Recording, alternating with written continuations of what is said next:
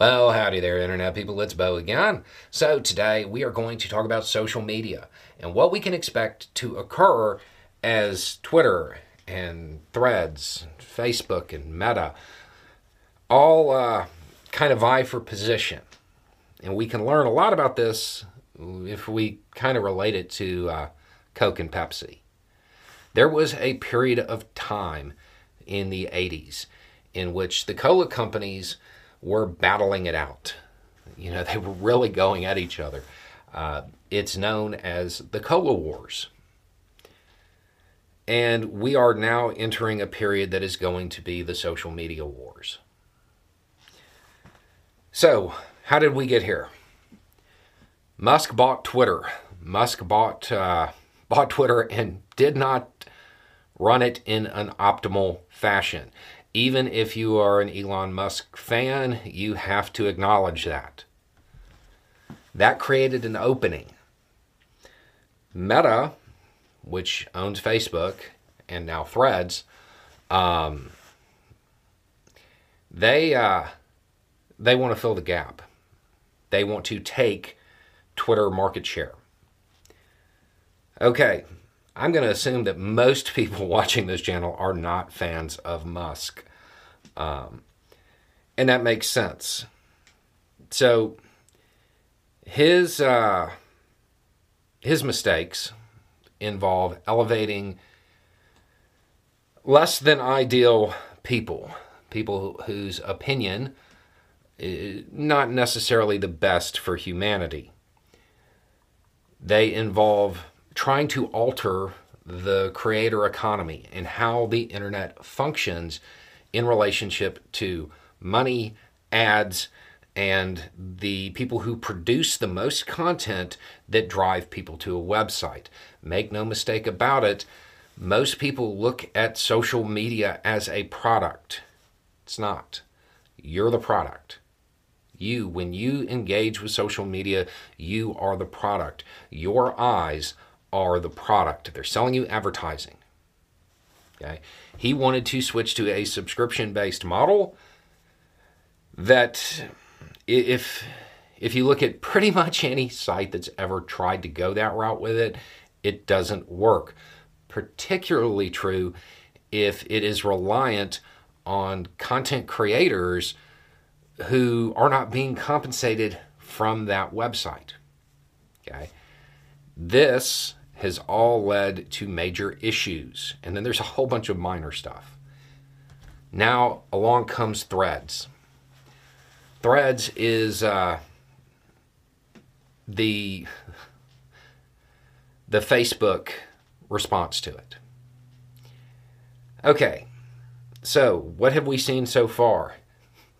When you go to follow certain people on Threads, you will get a notice that says, hey, this person is known for spreading disinformation. They are going to try to differentiate themselves from Twitter as much as possible by encouraging people to be nice. That's the marketing strategy. And it will probably work, at least in the short term.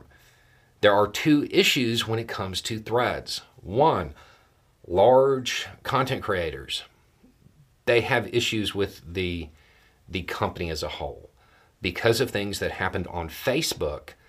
And when those creators built up large pages and stuff like that, only to have Facebook throttle the pages in an attempt to get, it seemed like it was them trying to get the creators to buy ads. That was the perception. I don't know that that was actually what was happening, but that's the way it seemed.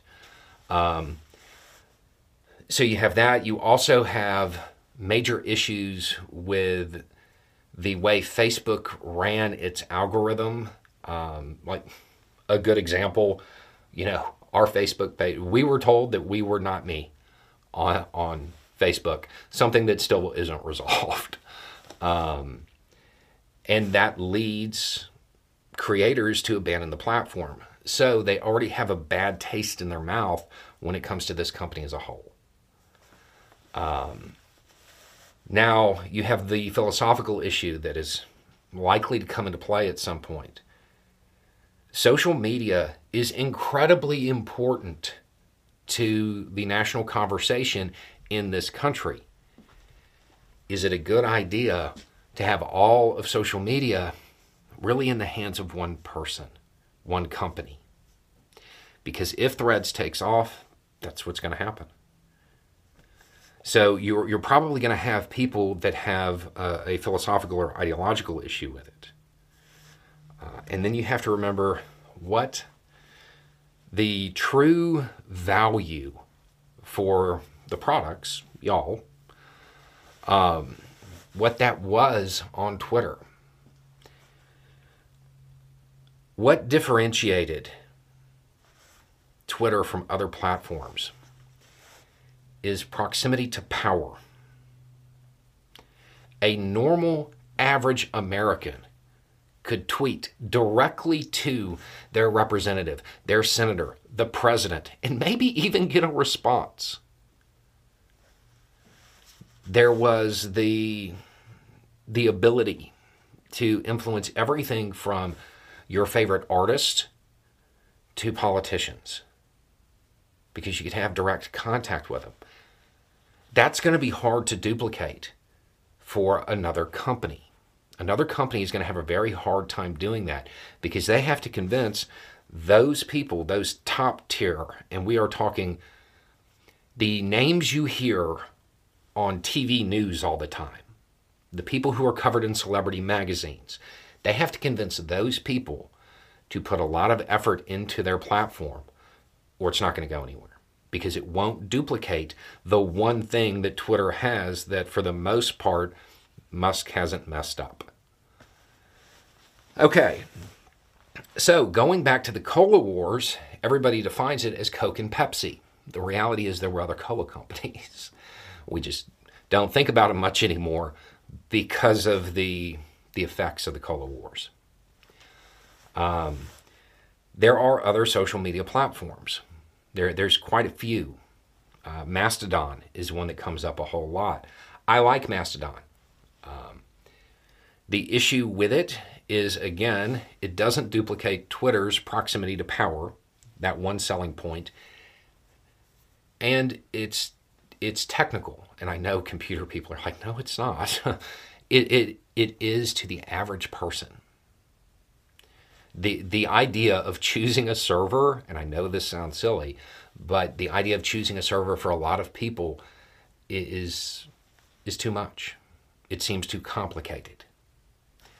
And that's something that Mastodon could easily fix if they were profit motivated. And that's the other thing with them. They're not. They certainly don't appear to be.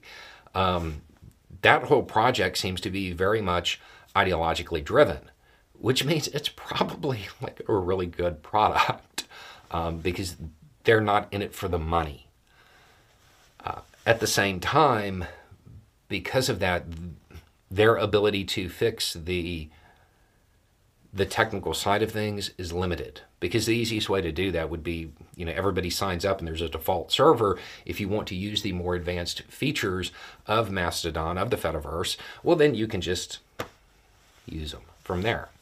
But somebody would have to pay for that default server, and that leads to ads, it leads to commercialization, it leads to a whole bunch of things that, from a brief look, I don't think the people behind Mastodon have any interest in.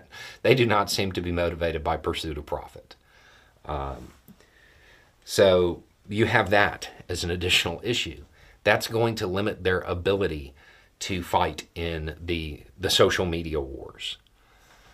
You have some other ones that seem very geared to certain demographics, whether it be right-wing or left-wing, and they're going to face the issue of not being able to provide that proximity to power, that